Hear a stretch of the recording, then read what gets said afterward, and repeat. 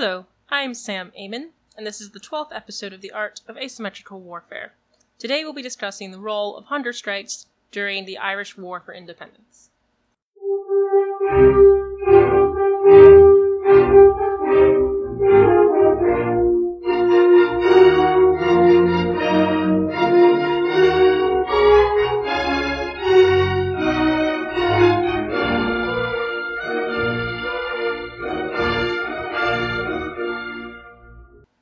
Before we begin our discussion on the hunger strikes, we want to begin with our Making History segment. This is a 5 to 15 minute segment in which I highlight ways you can help make history.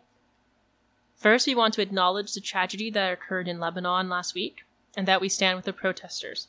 We also stand with Belarus, Hong Kong, the Uyghur, the LGBTQ+ community in Poland, the Black Lives Movements in the United States, and all other peoples fighting for their independence. We've created a section on our website dedicated to highlighting opportunities to help, and we'll be updating it frequently. Some of the organizations in Lebanon that you can donate to are the Animals Lebanon, Sawa for Development and Aid, the Migrant Community Center, and Disaster Relief for Beirut Explosion. In the US, right now, the ask from Black Lives Matters in Chicago is to continue to pressure our mayor and aldermen to pass CPAC, the Communities Police Accountability Council, which will give the people the power over the police. Please also take a look at the Movement for Black Lives website.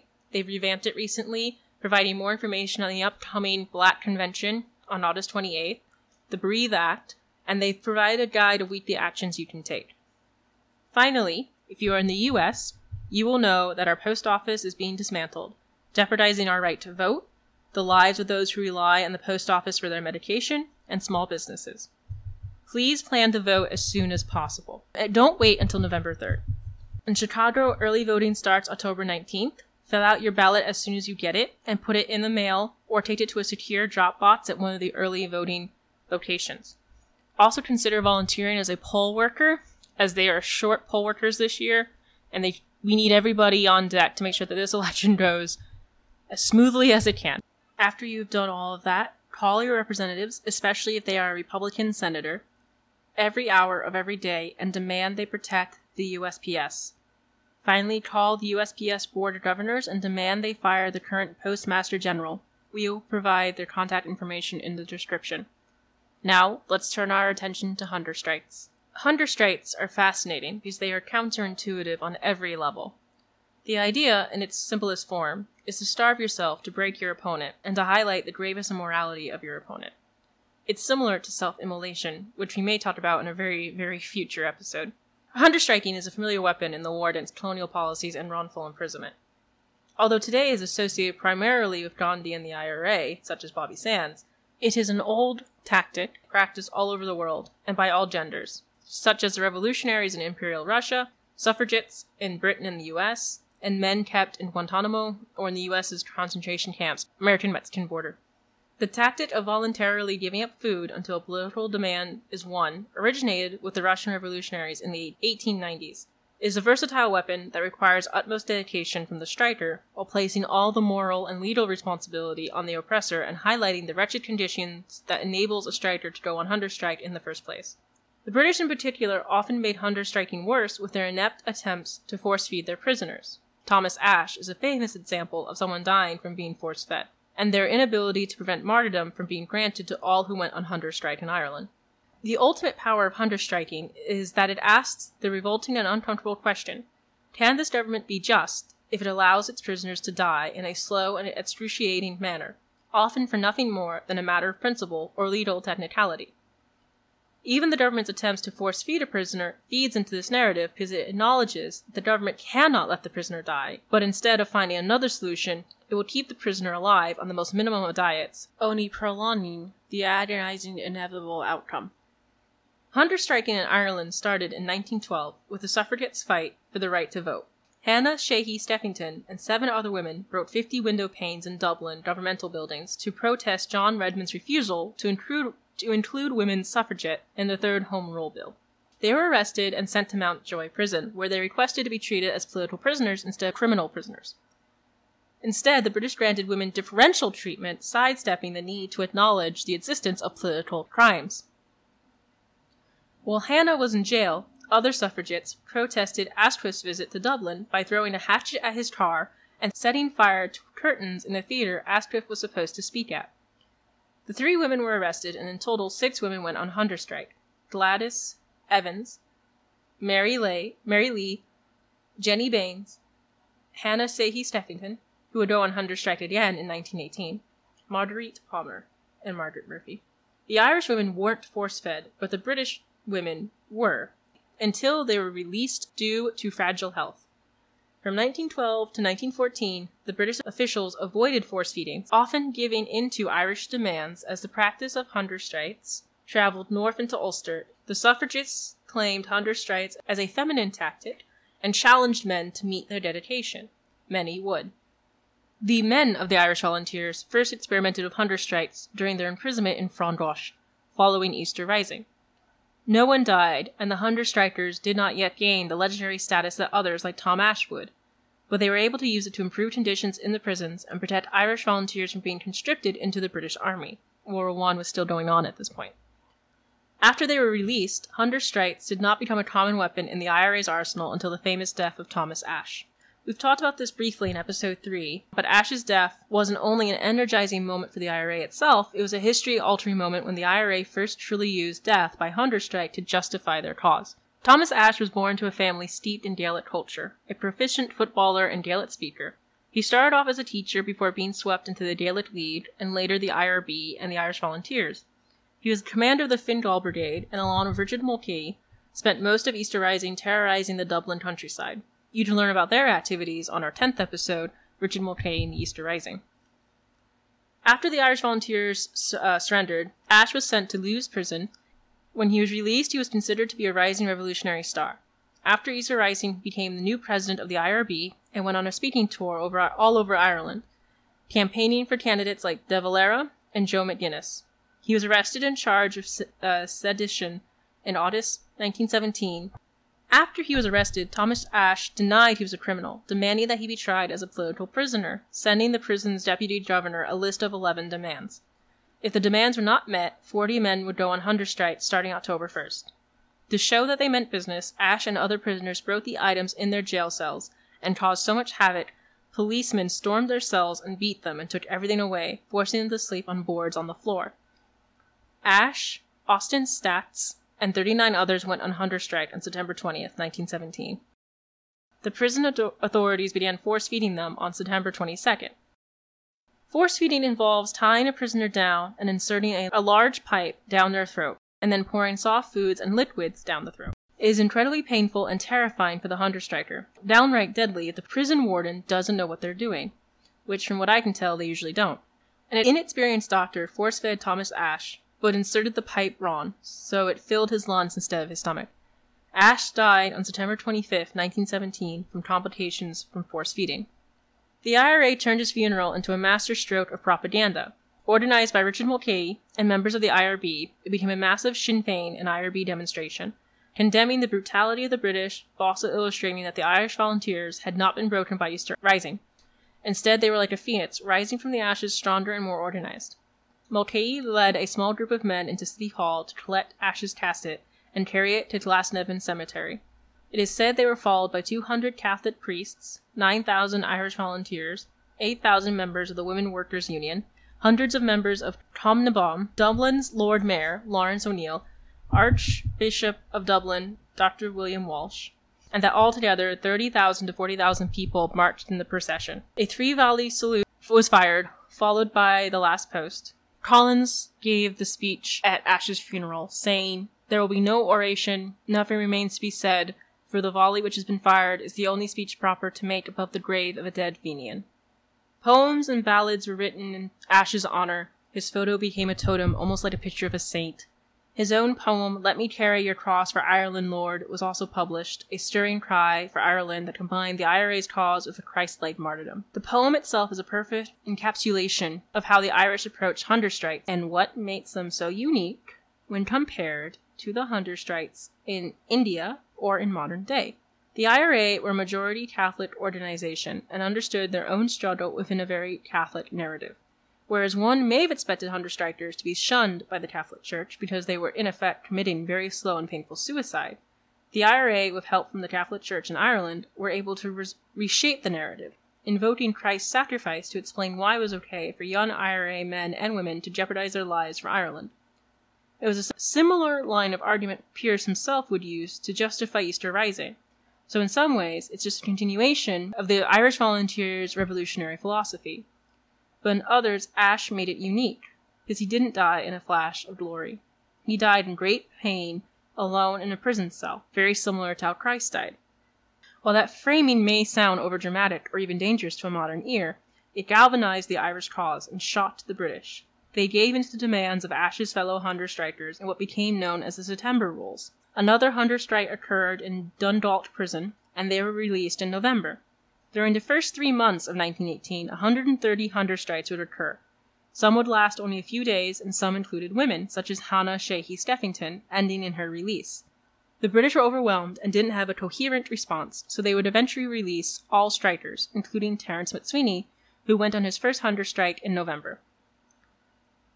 The number of hunger strikes would reach a slump by mid-1918, but would be revived in early 1920. This seems to be a response to the increased violence of the Irish War of Independence, as well as the sheer number of men in prison. The hunger strike started small in Wormwood Scrubs and Mountjoy during the early spring of 1920. According to Tevin Grant's book, Last Weapons, by April 12th, a total of 155 men in Mountjoy had gone on hunger strike. The prison was surrounded by an infantry company and 2 tanks, and they, in turn, were surrounded by thousands of the strikers' supporters. On April 12th, a general strike was called in solidarity with the prisoners. 2 days later, a prison doctor reported that 66 men were in immediate danger. The British blinked first and released all prisoners. The British replaced the castle leadership with harsher men and brought in the auxiliaries and the Black and Tans. They turned to reprisals and assassinations, believing they could quickly cow the Irish population, and also to salvage the quote-unquote honor they lost during the last hunger strike. They had already shown too much weakness. Maybe the most famous man to go on hunger strike during the Irish War of Independence, Terence McSweeney, was born in Cork to an Irish father and an English mother. He earned a BA from the University of Ireland and became a teacher. He loved Gaelic culture and was attracted to Irish drama and literature. He wrote his own book, Principles of Freedom, which outlined his Republican political aspirations, and he founded the Cork branch of Sinn Féin. McSweeney missed Easter Rising because of the confusion created by the McNeill counter-order. Even though McSweeney would receive Pearse's order that the Rising was still on, he would refuse to partake, believing the attempt was doomed to failure since they had lost the element of surprise. He would always regret this decision. Even though he missed Easter Rising, he was arrested all the same and sent to Reading and Wakefield jail. He was released in 1916, but was arrested again in 1917 and went on a 3-day hunger strike before being released. He became the leader of the IRA's 1st Cork Brigade and elected to the Dáil as representative of Cork. He became Lord Mayor of Cork after his predecessor, friend, and fellow commander Thomas McCurtain was assassinated by British forces. He was arrested in August at Cork City Hall for possessing seditious material. He promptly joined a hunger strike to protest the authority of the British courts. Given his importance, the British transferred him from Cork to Brixton Prison in London. They also declared that none of the strikers were going to be released. Like Ashe, Terence McSweeney saw hunger striking as a Christ-like form of sacrifice. During his first speech as Lord Mayor, he said, "The liberty for which we strive today is a sacred thing, inseparably intertwined with the spiritual liberty for which the Saviour of man died and which is the foundation of all just government."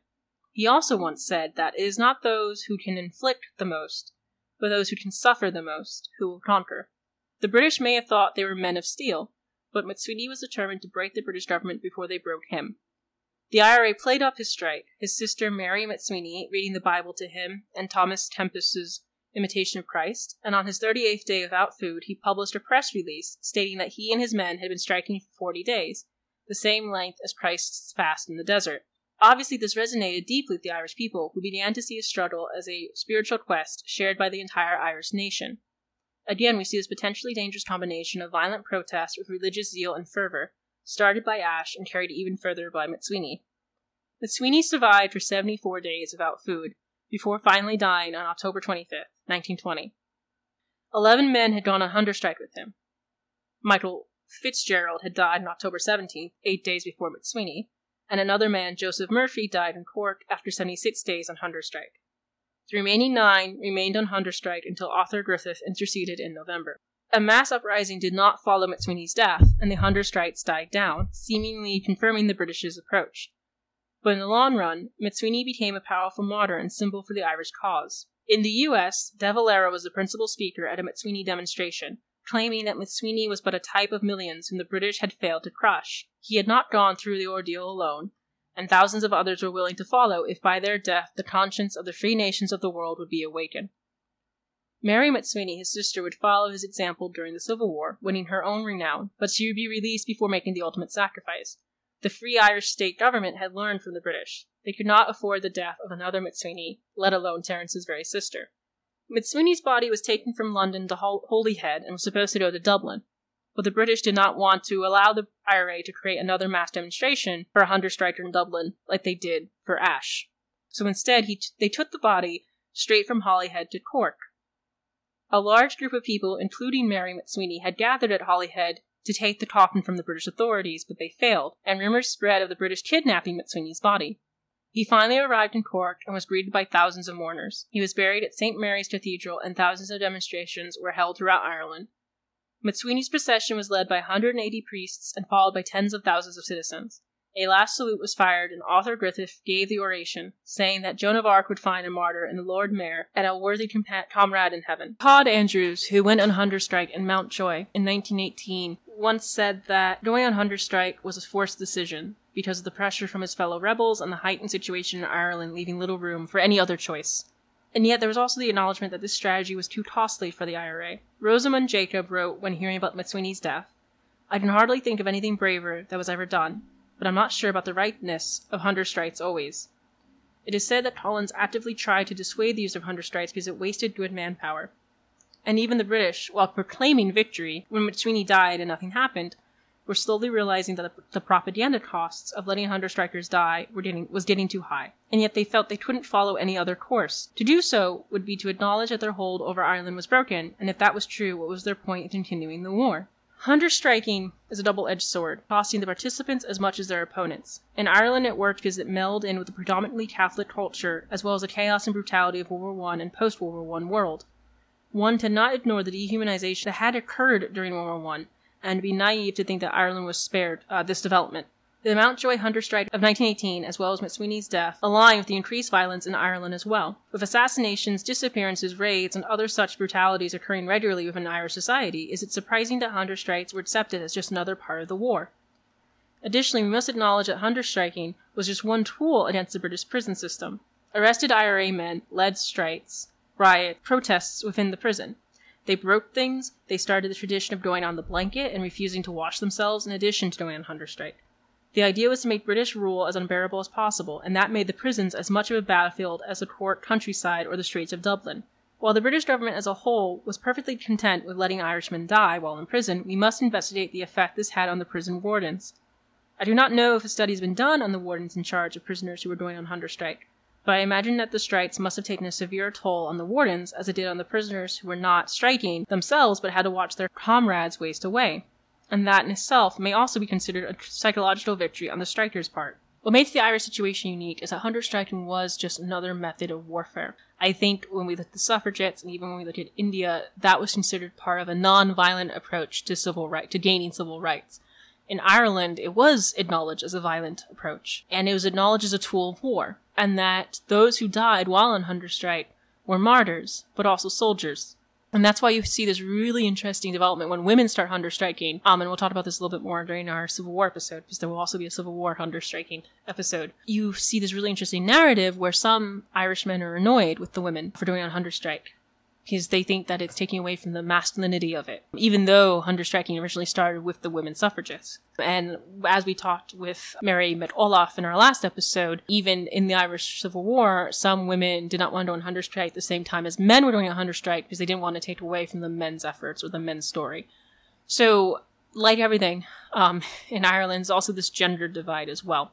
We don't see that as much during the Irish War for Independence because the British just never realized until it was too late how important women were to the Irish movement. We'll see that a lot in our Civil War episodes. Hunger Strike is an extreme tool, and an extreme weapon, and it requires almost fanatical dedication. And I think the part of what makes it so interesting is that it is so counterintuitive to everything that we know and understand. And I think that's also what makes it extremely fascinating, because at least in Ireland, it wasn't, one or two people going on hunger strike. It became something that you knew you had to do when you were arrested. As Todd Andrews says, there was this pressure that you couldn't feel like you could say no, even if you didn't necessarily believe that it was an effective form of protest. And the other thing, too, that this will lead us to is an interesting discussion about the prison system during the Irish War for Independence. And we'll have a couple of art blog posts about the prison system, as well as maybe another episode or two about it.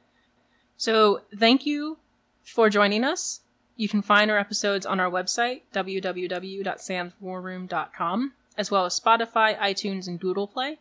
Follow us on Twitter at AOASIMWarfare and on Instagram. You can also sign up for our newsletter so you'll be the first to know when we update a new episode or a blog post. If you enjoy our content, please consider donating to our Ko-fi. It can help us buy a better microphone, buy an actual recording booth so we have better sound, help pay for research and things of that nature. Until next time, wash your hands, practice social distancing, and stay safe.